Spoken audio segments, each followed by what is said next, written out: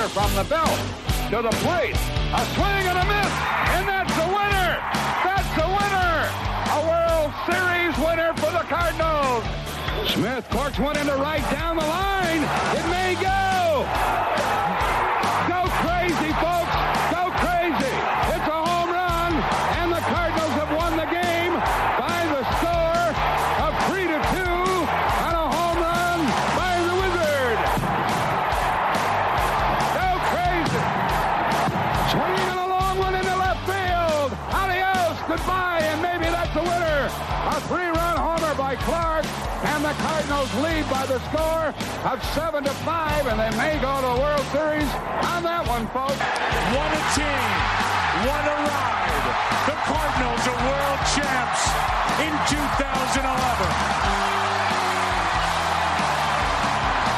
Welcome to That's a Winner podcast. I am Ryan Jenkins. Be sure to follow us on Twitter at That's a Winner Pod. Joining me as always is Josh Brown, sounding a little bit different this week because he's in quarantine with COVID, so the sound is a little different this week. We apologize. But good news is, joining us this week is Katie Woo with The Athletic. Thanks for joining us, Katie. Hey guys, how are you? Well, I'm better than Josh, obviously, but yeah. Katie's I'm making it. Just quarantining. Yeah, Katie's with The Athletic and Cardinals Insider, are all about reporting on Cardinals. She does all that stuff. One of my favorite follows on Twitter, it's at Katie J. Woo, if I'm not mistaken, right?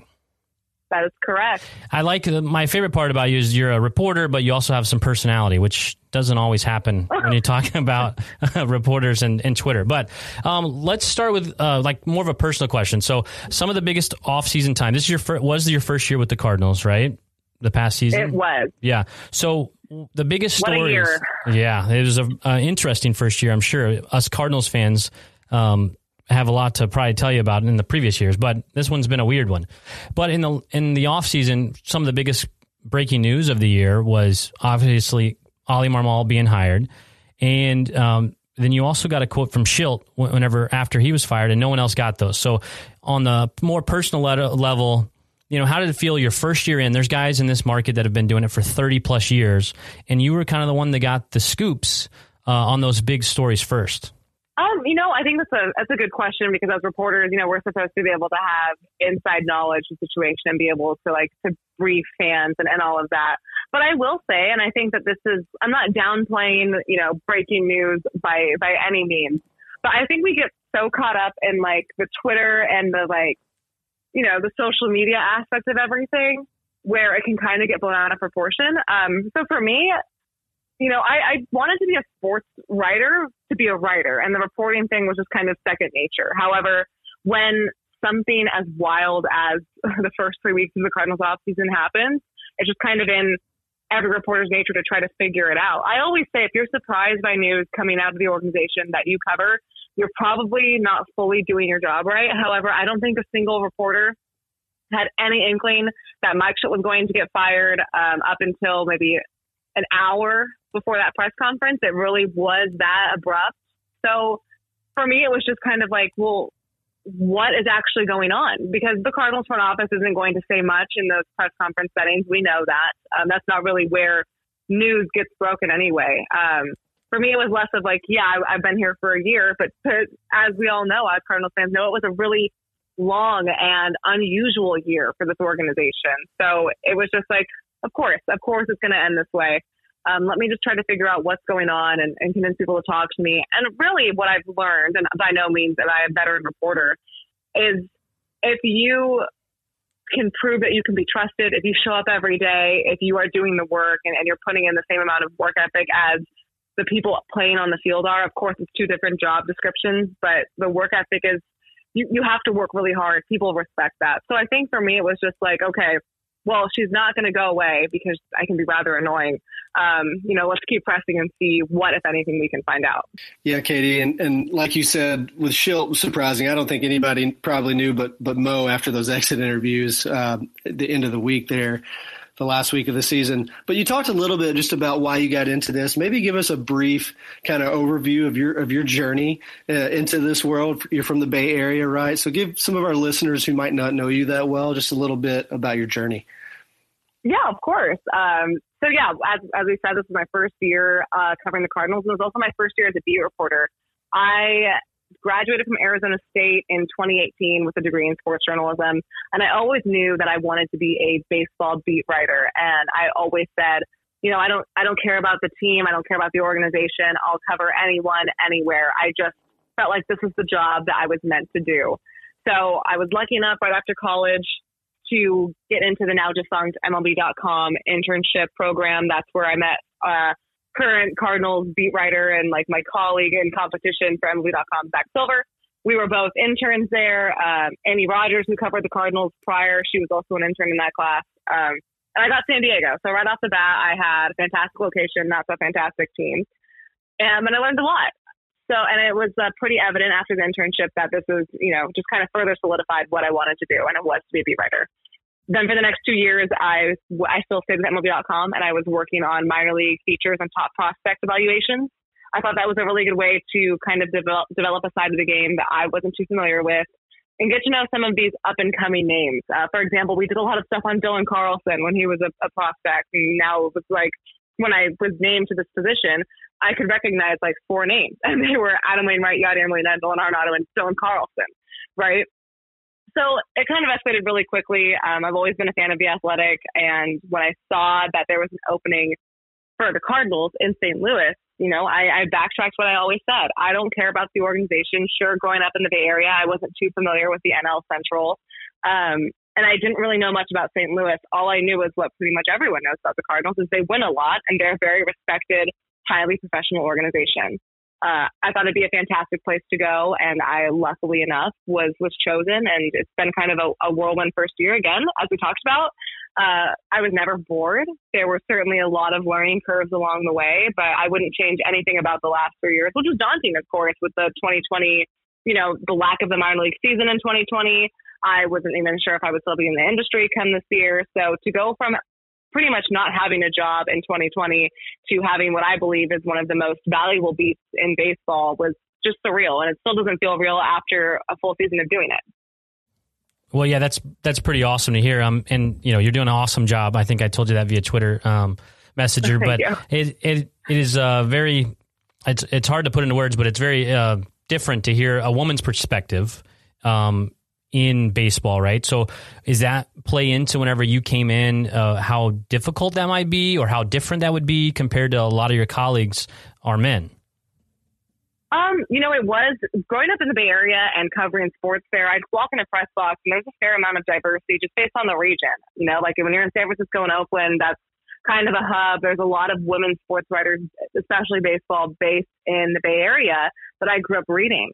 Now in the Midwest, I am often the only woman or female reporter, like beat writer in the press box, pretty much in the division. I can think of a couple more, but it's pretty rare. So that was a weird thing for me to adjust to personally, but I can say, and you know, I'm only one person's perspective. So my perspective definitely it's essentially that, right? It's just one person's perspective, but I was treated very fairly and respectfully by all of my male colleagues. The organization, it was really welcoming, you know, because you can get, when you're moving somewhere, regardless of where you're going and where you're from, you can be a little hesitant about a new culture and a new area in which you don't know about. And I was like, well, what is the St. Louis Cardinals organization going to think about a woman beat writer, right? I think that's just like a natural question that we have, and they were awesome. I never felt like I was treated any different. They made a very seamless transition, like as easy as they could be. And again, I've always felt supported and I've always felt respected. I definitely don't want to be treated differently because I'm a woman. I don't want to be prioritized. I don't want people to be like, oh, well, you know, we can yell at them because they're men and we like don't like, if you write an article, if a male reporter writes an article and a player doesn't like it, they often have words, right? I don't want players to shy away if I write something they don't like from saying it because I'm a woman. I think I just want to be treated fairly in all regards. And luckily enough, in my situation here, I feel like I have been. And you mentioned San Francisco. So obviously that's where you grew up. And I remember I went to that ballpark in 2008, I do believe. And they have a woman announcer that you talk about. The woman in-stadium announcer. Yeah. That I remember that. So did you grow up a Giants fan? Or did you, a baseball fanatic, or is that just instilled into you at a different time?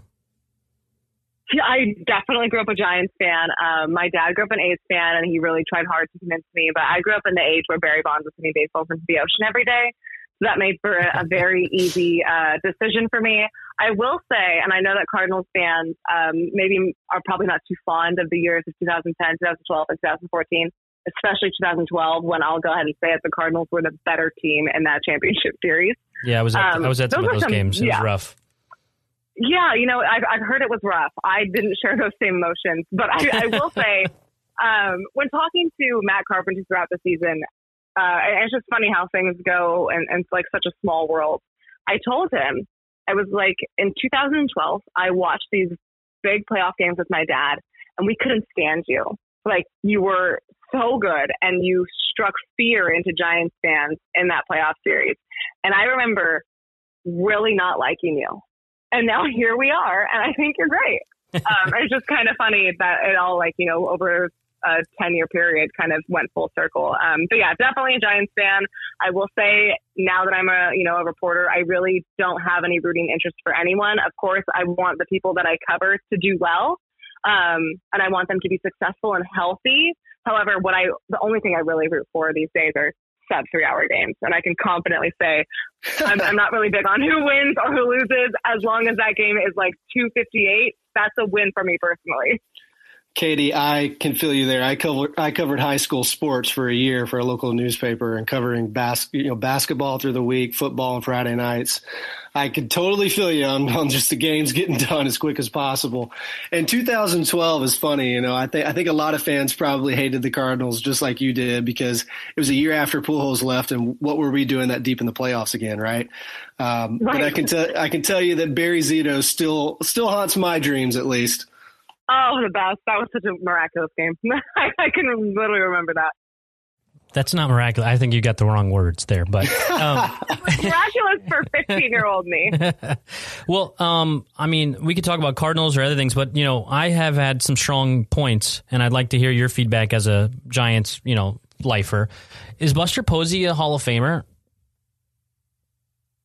Okay, I'm going to answer this, but before I want to preface this with what I say here, and I don't think that you guys think this, but maybe you do. Whatever I say about Buster Posey, we do not need to make into a competition with Yadier Molina. No, I agree. Right? Okay, good, I agree. Good. Well, to be honest, whenever I put it on Twitter and I talked about the points of why he's not, I think, I did not mention Yadi one time in any of the reasons why. I'm so proud. Because it's irrelevant they're not comparable. It doesn't matter if he is or he isn't. Both are, both aren't. I was asking on the merits of today, whenever he retired, was he actually a Hall of Famer? Because I'll let you answer first, and I'll give you my reasons after that. Go ahead. Yeah, of course. My answer is easy, and it would be this way regardless if I grew up a Giants fan or not. Absolutely. You look at the pedigree, you look at his impact on the sport, you look at his impact on the organization, and you just look at his resume. Without a doubt, I think he's a Hall of Famer. Well, talking about his resume part, so the parts that I disagree on is, no one has got into the Hall of Fame with under 2,000 hits since the 1960s. Right, that's one part of it. But all the writers, this is what was my biggest hiccup with it all, was all the writers. You can Google, and there's tons of things out there of in June and July. Tim Kirkjian being one of them, which is highly respected with ESPN.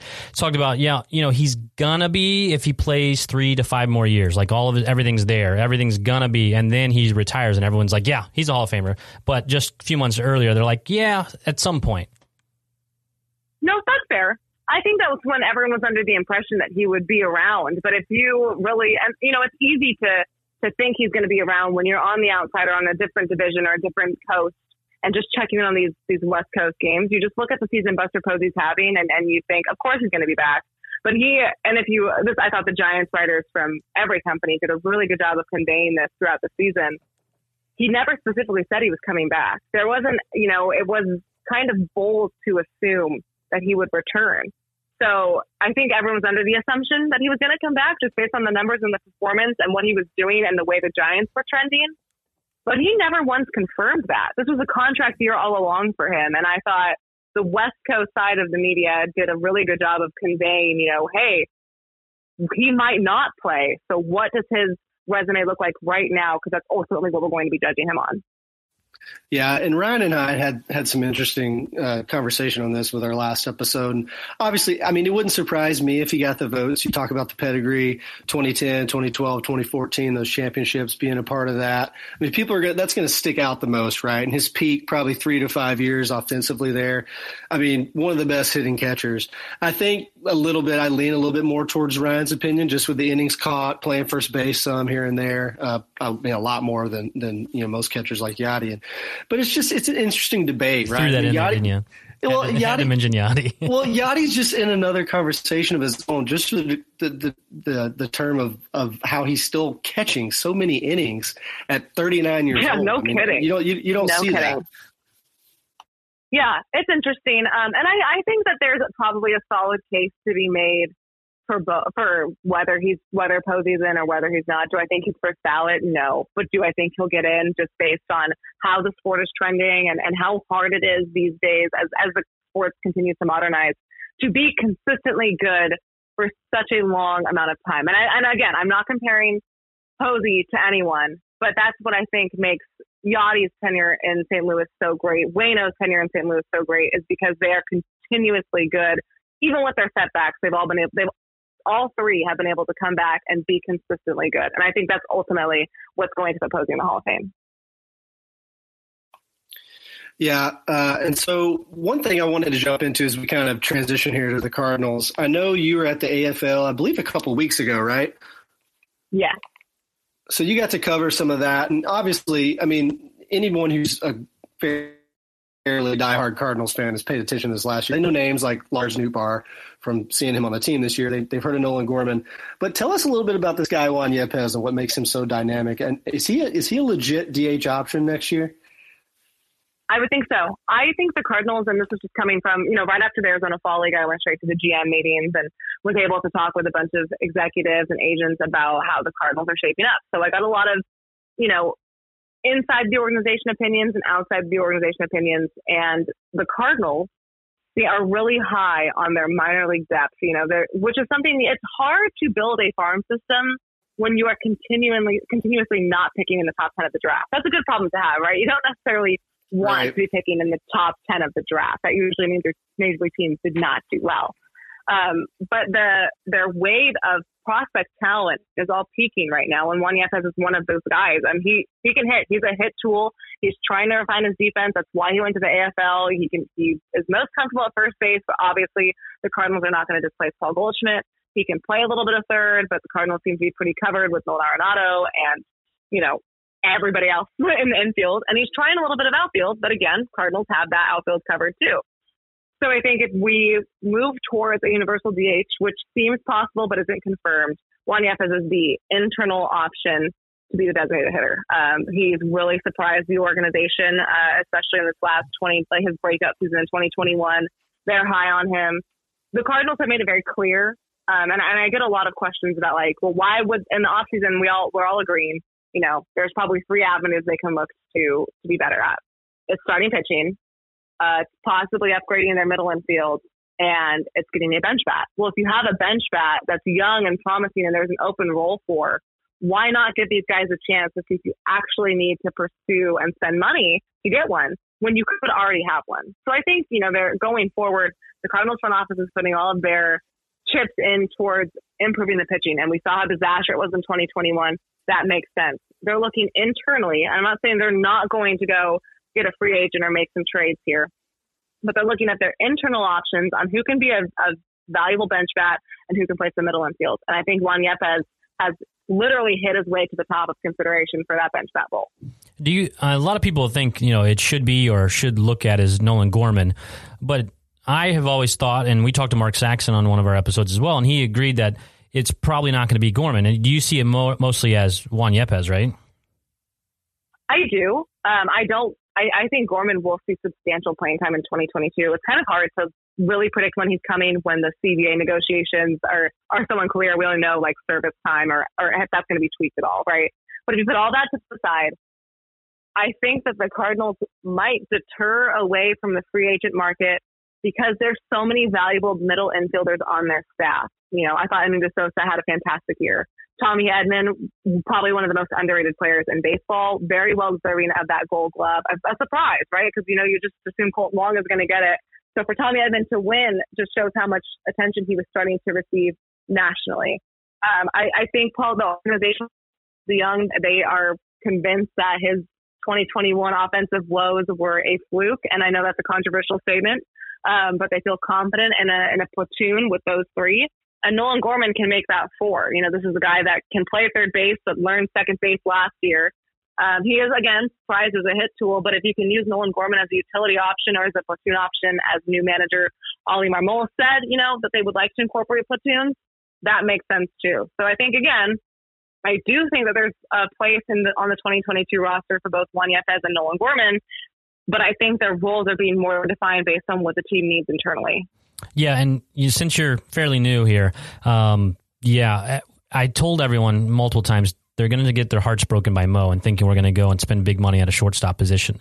That's just not the way the Cardinals do it, and it never has been. They'll make big trades, obviously, for Nolan Arenado and Paul Goldschmidt, but it's usually not signing the big flashy names out there. It's just not usually what happens, and it usually gets people expecting a lot, and then nothing a lot happens in the actual free agent market.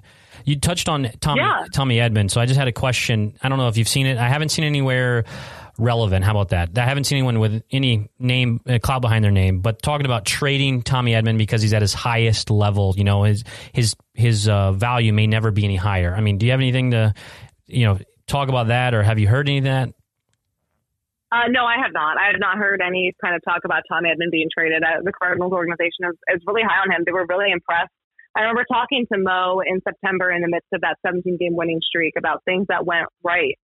And the first person he mentioned, he could have gone with anyone. He could have gone with Tyler O'Neill or Harrison Bader or Paul Goldschmidt. And he said, I think it was Tommy Edman figuring out how to be a productive leadoff hitter again. And I think the value that the club pays on Tommy Edman is much higher than maybe the national attention. Envision him going anywhere. His value sure is high, but I think it's higher within the organization. Again, if they elect to platoon in the middle infield, which it sounds like they might. Now, and I have a question for you guys, because maybe, I understand how the Cardinals work. I understand this is, when they upgrade it through big trades, they're not big spenders.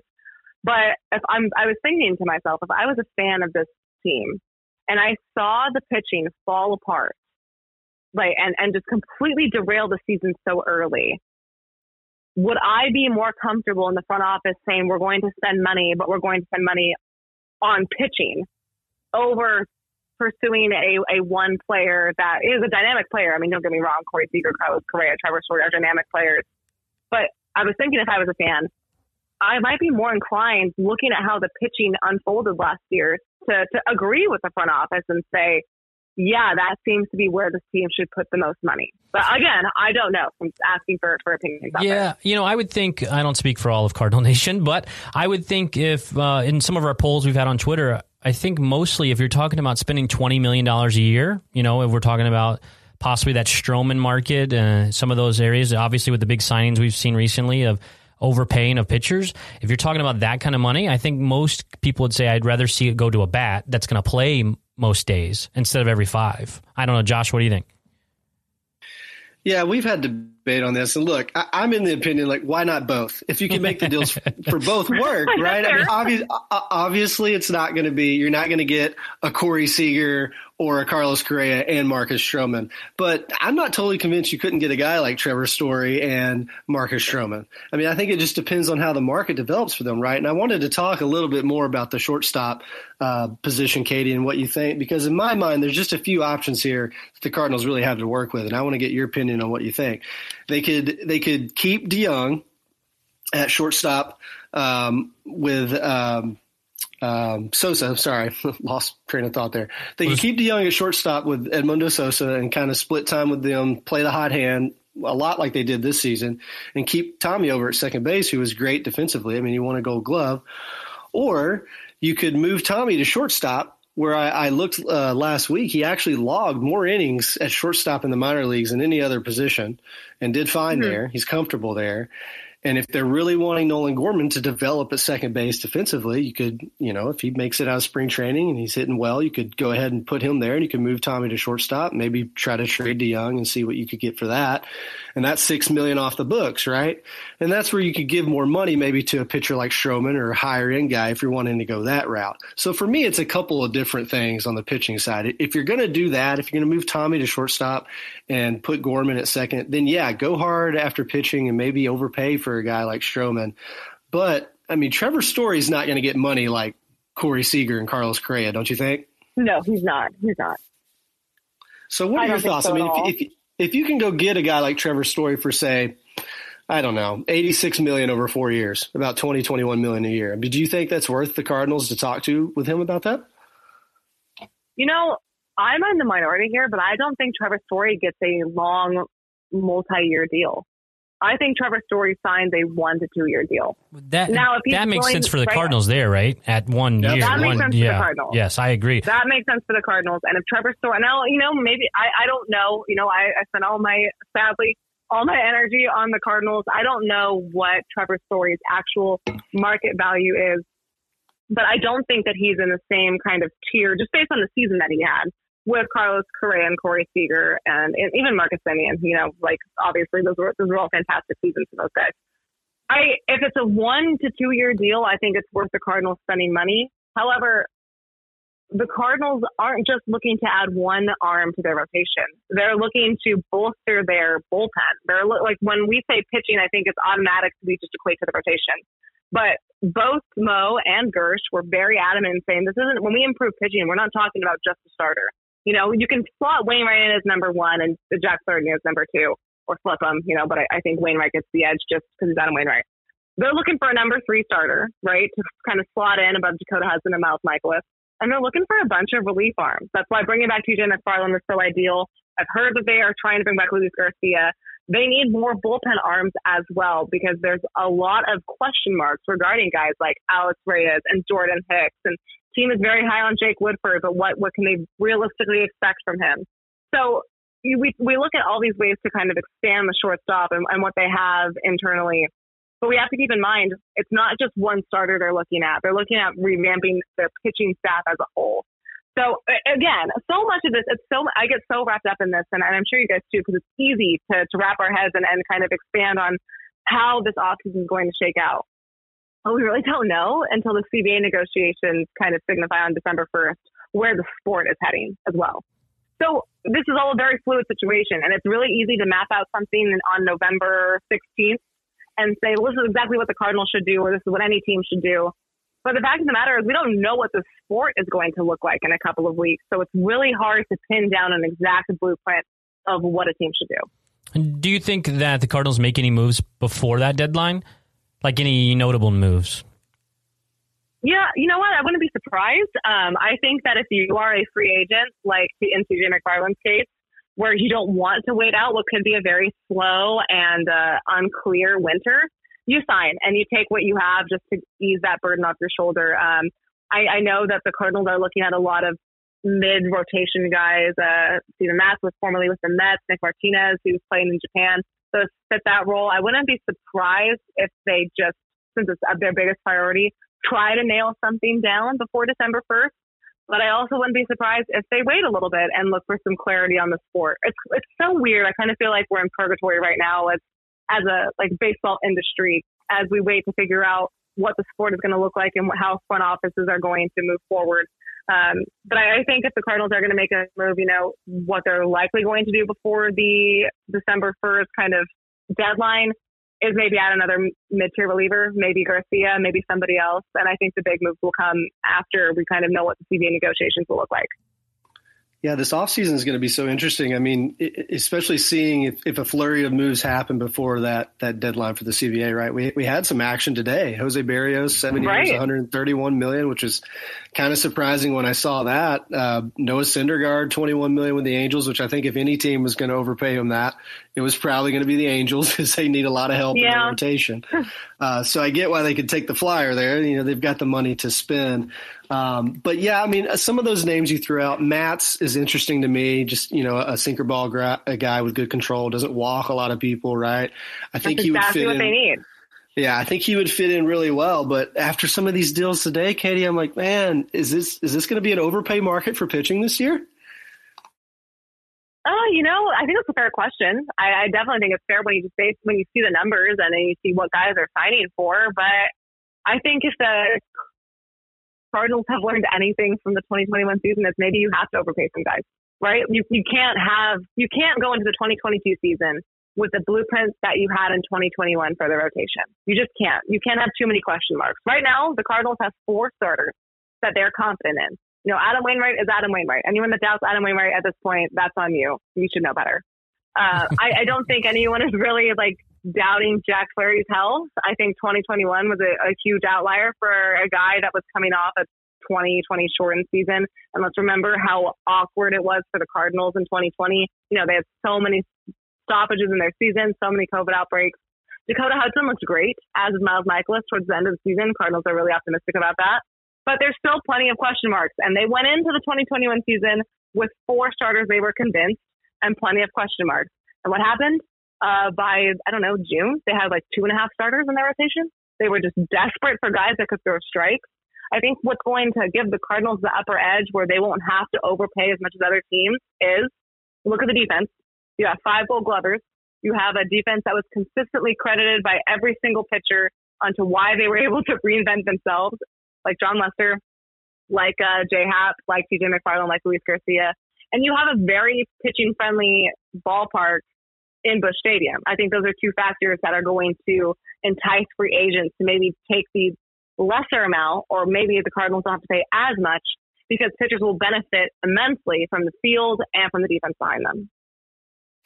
Yeah, before we move on from pitching here, 2 guys you mentioned a little bit earlier that I wanted to ask you about are Alex Reyes and Jordan Hicks.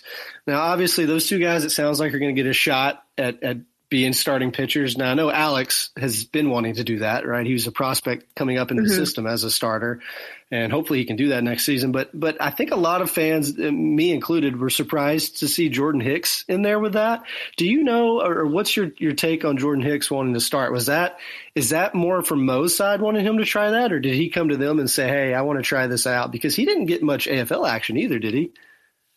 No, he did not. He elected to leave the AFL after 2 appearances because he said he felt great. This was Hicks going to the front office and saying he wants to try starting.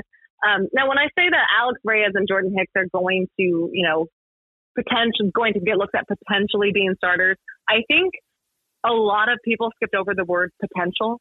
And right. It's a theory. They're going to test it out. I'm in no way saying, Alex Reyes is going to be a 4th starter and here's Jordan Hicks. It's, can these guys be starters? Is there a way to maybe work in a piggyback option every now and then, or go to a 6-man rotation when they need to? The Cardinals seem to be a little bit less moving away from things that are so traditional. They very rarely used a piggyback option in seasons prior. They very rarely used openers. I think when they say they're going to look at Alex Reyes and Jordan Hicks as starters, it's, can they be openers at some point? Can Jordan Hicks go and do 3 innings and a piggyback start? What's the max they can do? What can we expect from them? They're not going to be built up to be traditional 7-inning starters, if at all. It's just a way of the Cardinals making sure that they cover all of their bases twice after failing to do so in spring training last year, and avoiding what ultimately derailed their entire season, where they were only able to make the postseason thanks to a miraculous, never heard of, we'll probably never see again, 17-game winning streak. So again, I really want to stress, and this is something they'll continue to do so as we move through the offseason, that when they're saying they're looking at Alex Reyes and Jordan Hicks as potential starters, it's very highly unlikely that it's starters as we traditionally know that role to be. Right. And that's what I figured too when I heard that, right? Because they're not the type of control guys that we've seen from some of these other pitchers they picked up, like Lester or McFarland or some of these guys. So when you said piggybacking, that's what I thought the only way that could work with them. I mean, maybe you have Alex Reyes as an opener for 3 or 4 innings if he's doing really well, and then you can bring Hicks in for 2, and then you've only got 3 innings left to cover. Right. And the Cardinals bullpen was essentially pretty good towards the end of the season. So I think it's a lot about so basic, and we kind of had a laugh about this at the GM meeting. Really, all the Cardinals front office is looking at are guys that can throw strikes. You can have this pitcher-friendly ballpark, right? You can have this historic electric defense, none of that matters if your pitcher cannot hit the strike zone. If you're continuously walking guys or giving up hits or not, not being an effective pitcher, what you have that would ultimately benefit a staff doesn't really matter. So again, when you're looking at starters, there's going to be like 10 or 11 options going into spring training on who could start. They're essentially competing for one role in the rotation, which is likely going to be filled by a free agent anyway. So it's less of, who's going to be a traditional starter for this organization and who can they experiment with and tinker with and do something that's less traditional to fill those spots when they need to, because not all 5 other pitchers are not going to be healthy for the entire year. That's just not, if you go into a season planning on all 5 of your arms making 30 starts, you're already behind. Right. Yeah, and I would be happy, whoever is up on the mound, just no more bases loaded walks. If we never saw another bases loaded walk again. Yeah, and I'm sure you don't want to see those either, right? You talk about extending the length of a game. Yeah, I think we all saw enough last year for the rest of our lives since they broke a new record for that. But you talked about the 17-game win streak. Josh and I were at number 15, I think, the one that in Chicago whenever they broke the record. So, we had this discussion multiple times. We've had this discussion on Twitter. What part did it go wrong? Was that Mike Shilt's philosophy? Was that Albert's philosophy? And when it got back on track, were they then all of a sudden listening to Jeff Albert? Do you know any of those inside parts that some of us fans are confused on what exactly went wrong or went right all of a sudden? So sorry, you guys cut out for a second. Are we talking more about like how the winning streak started and like if there was anything that changed internally? Well, yeah. So in June, they were terrible. We all know it was historically terrible June. Everyone struggled offensively. Right. And then in August, September, then it all of a sudden got right. And so supposedly there's been chatter that there was a philosophy change. Tommy Edman talked about that they weren't prepared, talking about in June. And then they started going back to the basics was his quote. In September. So was going back to the basics Shilt's way? Was going back to the basics Albert's way? Do you know any of those kind of inside things? Because most fans, I think, are confused on what exactly changed and whose side were they changing to? That's a good question, and it's a fair one. And I don't think it was necessarily everyone get on board with Mike Shildt or everybody getting on board with Jeff Albert. Obviously, not every single coach is going to agree with every single philosophy from a manager and vice versa. However, I think what really changed in June, the team morale was horrible.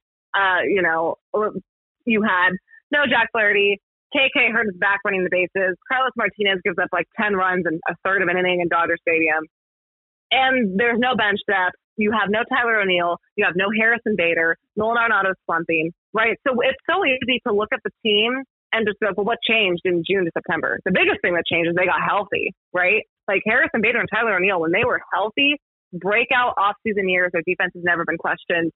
They seem to be 2 of the most complete players in the organization. Paul Goldschmidt even was something, and he was probably their most consistent hitter all year long. So they got healthy in June. Now, when Tommy Edman references a change that was made, it was less of a, everyone felt like they needed to be the hero and step up because they were so bad, and it was just spiraling out of control, and they were losing key piece after key piece, where each guy individually was taking the responsibility and saying, well, I need to be the one that writes this ship. So they were straying away from their approach, which was Jeff Albert's approach, right? Which is so simple, and I get a lot of eye rolls, but this is really what it is. And if you ask anyone from the top of the hitters in the major league lineup to some of the up-and-coming guys in the minor leagues, it's pitch selection, driving the ball, and hitting the ball hard. So guys would chase. They would chase, they would go and kind of in a, when you're like desperate to save something in life, you kind of just desperately flail out and hope that you connect on something. That's essentially what that approach got to offensively. They were straying away from both Mike Shilt's approach of being patient and working the counts, and Jeff Albert's approach of finding a pitch that you like and hitting it. They were finding a pitch that they were satisfied with or that, they would jump the gun on because they were so eager to get something going. What that caused was just a bigger spiral where we saw some of the worst baseball the Cardinals have played in like a decade. What happened was people started getting healthier. And in July, Tyler O'Neill came back, Harrison Bader came back, the pitching staff was kind of getting put back together a little bit. Though they started making small incremental offensive changes that weren't catching up with your eye. It's like when you lose 10 pounds, you don't really notice you're losing the weight at the time. And then all of a sudden, like 3 months later, you're looking at pictures of yourself and you're like, oh, this is different. That's what was happening with the offense. From July to August, the organization was slowly shifting back to their previous approach of being patient and finding the right pitches to hit and having solid pitch selection and hitting the ball hard. They were doing it so incrementally that it was really hard to see to the naked eye. And all of a sudden in September, they started clicking and everyone was like, well, where was this all season? It was slowly building up, and it takes time. And baseball is such a long and grueling season that over the course of 60 games, you're probably not going to see a big change because they play every day. So it's really hard for these big dramatic changes to show up. That's essentially what happened. Was they recommitted to an approach, and it wasn't Mike Shildt, and it wasn't Jeff Alberts, and it wasn't Mose, and it wasn't anyone. It was the organization's belief of being patient, really, is what it came down to. Well, I think that's probably good for people to hear, because I don't know if you saw yesterday, the team announced the coaches returning and everyone was like, wait, Jeff Albert, why? And there's a lot of comments about why Jeff Albert. And I think people put a lot of the blame on him in June, but didn't give him the praise in September. So I think it's important for people to kind of understand what that is. But we'll move on real quick. I know we're running out of time with you, but we had a couple questions on Twitter from Herbie Husker. Says, Katie, what are some of your favorite moments that you experienced while covering the Cardinals this season? Oh, there's been a lot. There's been a lot of good and a lot of bad, because you can learn a lot from good wins and you can learn a lot more from bad losses. But no one really likes to cover a bad loss, right? I know you guys don't like it. I think one of my favorite, there's two, and this is cliche, but the home opener at Busch Stadium, Nolan Arenado's first home game as a Cardinal. My first time at Busch Stadium, it's like misty and kind of dreary, and fans are back in the stadium for the first time. And there's just that like newfound optimism that happens in a season, especially on the home opener. Right, everyone's excited for opening day, but that home opener hits different. Oh, and there's nothing like it in St. Louis. Oh. There's nothing like that home opener. And there was only like a third capacity crowd there. But when Nolan Arenado connected on that home run, I didn't know anything about St. Louis, right? I kind of felt like a fraud during my first week. I was like, I've never even been to the stadium. How can I like adequately deliver information to fans about an organization they're so passionate about? But when he connected on that home run, even with only 12,000 fans in that stadium, it like clicked, and I understood why this organization cares so much about this sport and why they care so much about their team. And I don't know how to describe it. I don't know how to put it into words, but that home run, I felt like helped me feel like I belonged on the beat, because I could see how much that moment went to a whole city.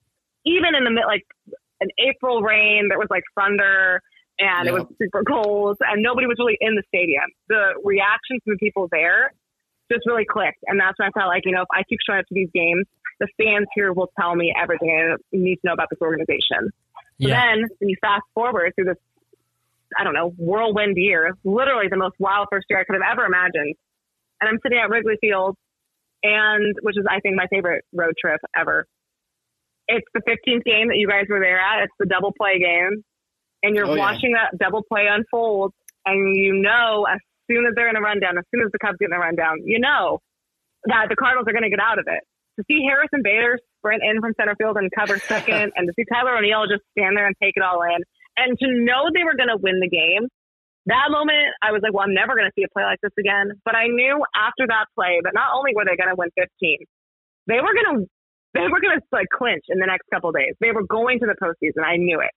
And that was really cool, because to just see 15 wins and the way that they won, and of course they win 2 more after that. But during that winning streak, they just won in the most extreme of ways. And to watch that kind of all unfold and to realize what that win meant and to what this team was doing, I don't think you'll ever see anything like that again. And I think I'm happy that you mentioned both games that I was at, and it gave me goosebumps to hear you recant those. But, for the first time all season in that stretch, it was the first time I felt like seeing Cardinals baseball in years, like the Cardinal way of baseball, because that's what the Cardinals of 2011 and 2006 World Series were about, was just getting hot and playing good Cardinal baseball and doing crazy things and winning games. I mean, that was what they did, and that's what was so exciting. All right, one more question, and we'll get you out of here, I think. Go ahead, Josh. You can, whatever you want to ask at the end there.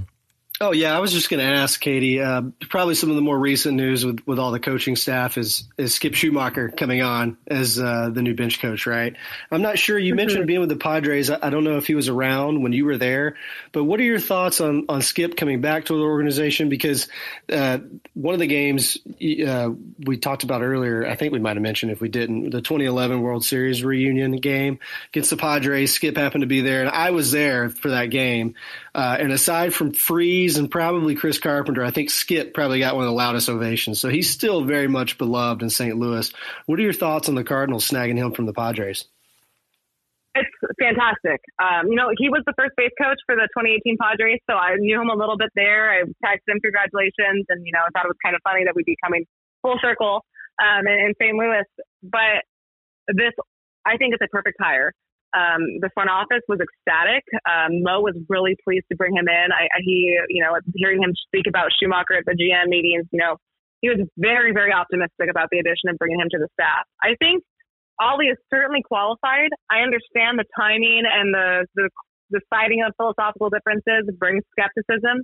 So does he. He has a pretty good quote about that in a story that I wrote today about his hiring, and he understands the skepticism from fans about, why he's at this position. But I think what Skip brings in is the knowledge of this organization and how prestigious it is and the respect and the tradition that it brings. And he also brings an outside knowledge from one of the more analytically developed organizations with the Padres. And yes, they had a huge meltdown. I get it. But when you bring in someone that has he has three things, right? He has the experience and knowledge of the Cardinals organization. He has an outside perspective of a team that's more modern and how they use their stats and their data. And he has the respect of two of the most iconic names in history, let alone the clubhouse, in Adam Wainwright and Yadier Molina. He can really help bridge the gap with a first-year manager. And I know Skip Schumacher doesn't have any Major League managerial experience of his own, but when you have someone that has been within the organization and has those things I just talked about, compared with Ollie, who is really respected by the clubhouse and the coaching staff, I think those two will work really well together. So I think in finalizing the coaching staff, and Turner Ward's a great addition as well, that's huge. And I think bringing Skip in is a great play for the Cardinals to make this early in the offseason, and I think it'll be a great addition.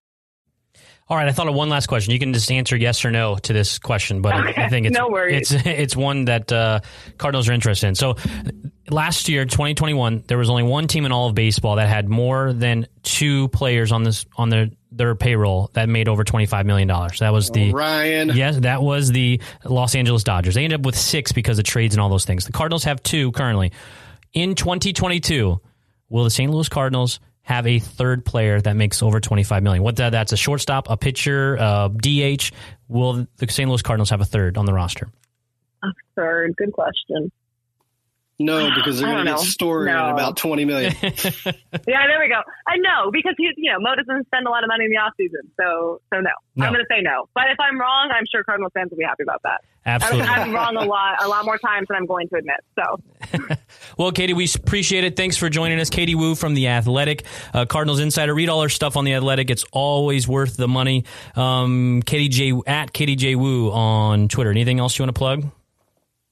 No, that's it. I appreciate you guys. Great podcast, great questions. And, hopefully it's not a super boring off season. But if it is, happy to jump on anytime. Well, we hope you come back on whether it's boring or not so boring off season. So we really, really appreciate it. Yeah. Thanks, Katie. We appreciate it. Yeah, have a great one. All right, that's it for this week, and That's a Winner podcast. We appreciate you listening every week. Be sure to follow us on Twitter at That's a Winner Pod, and we look forward to talking to you again next week. Thanks for joining us on That's a Winner podcast. Shooter from the belt to the plate, a swing and a miss, and that's the winner. That's the winner. A World Series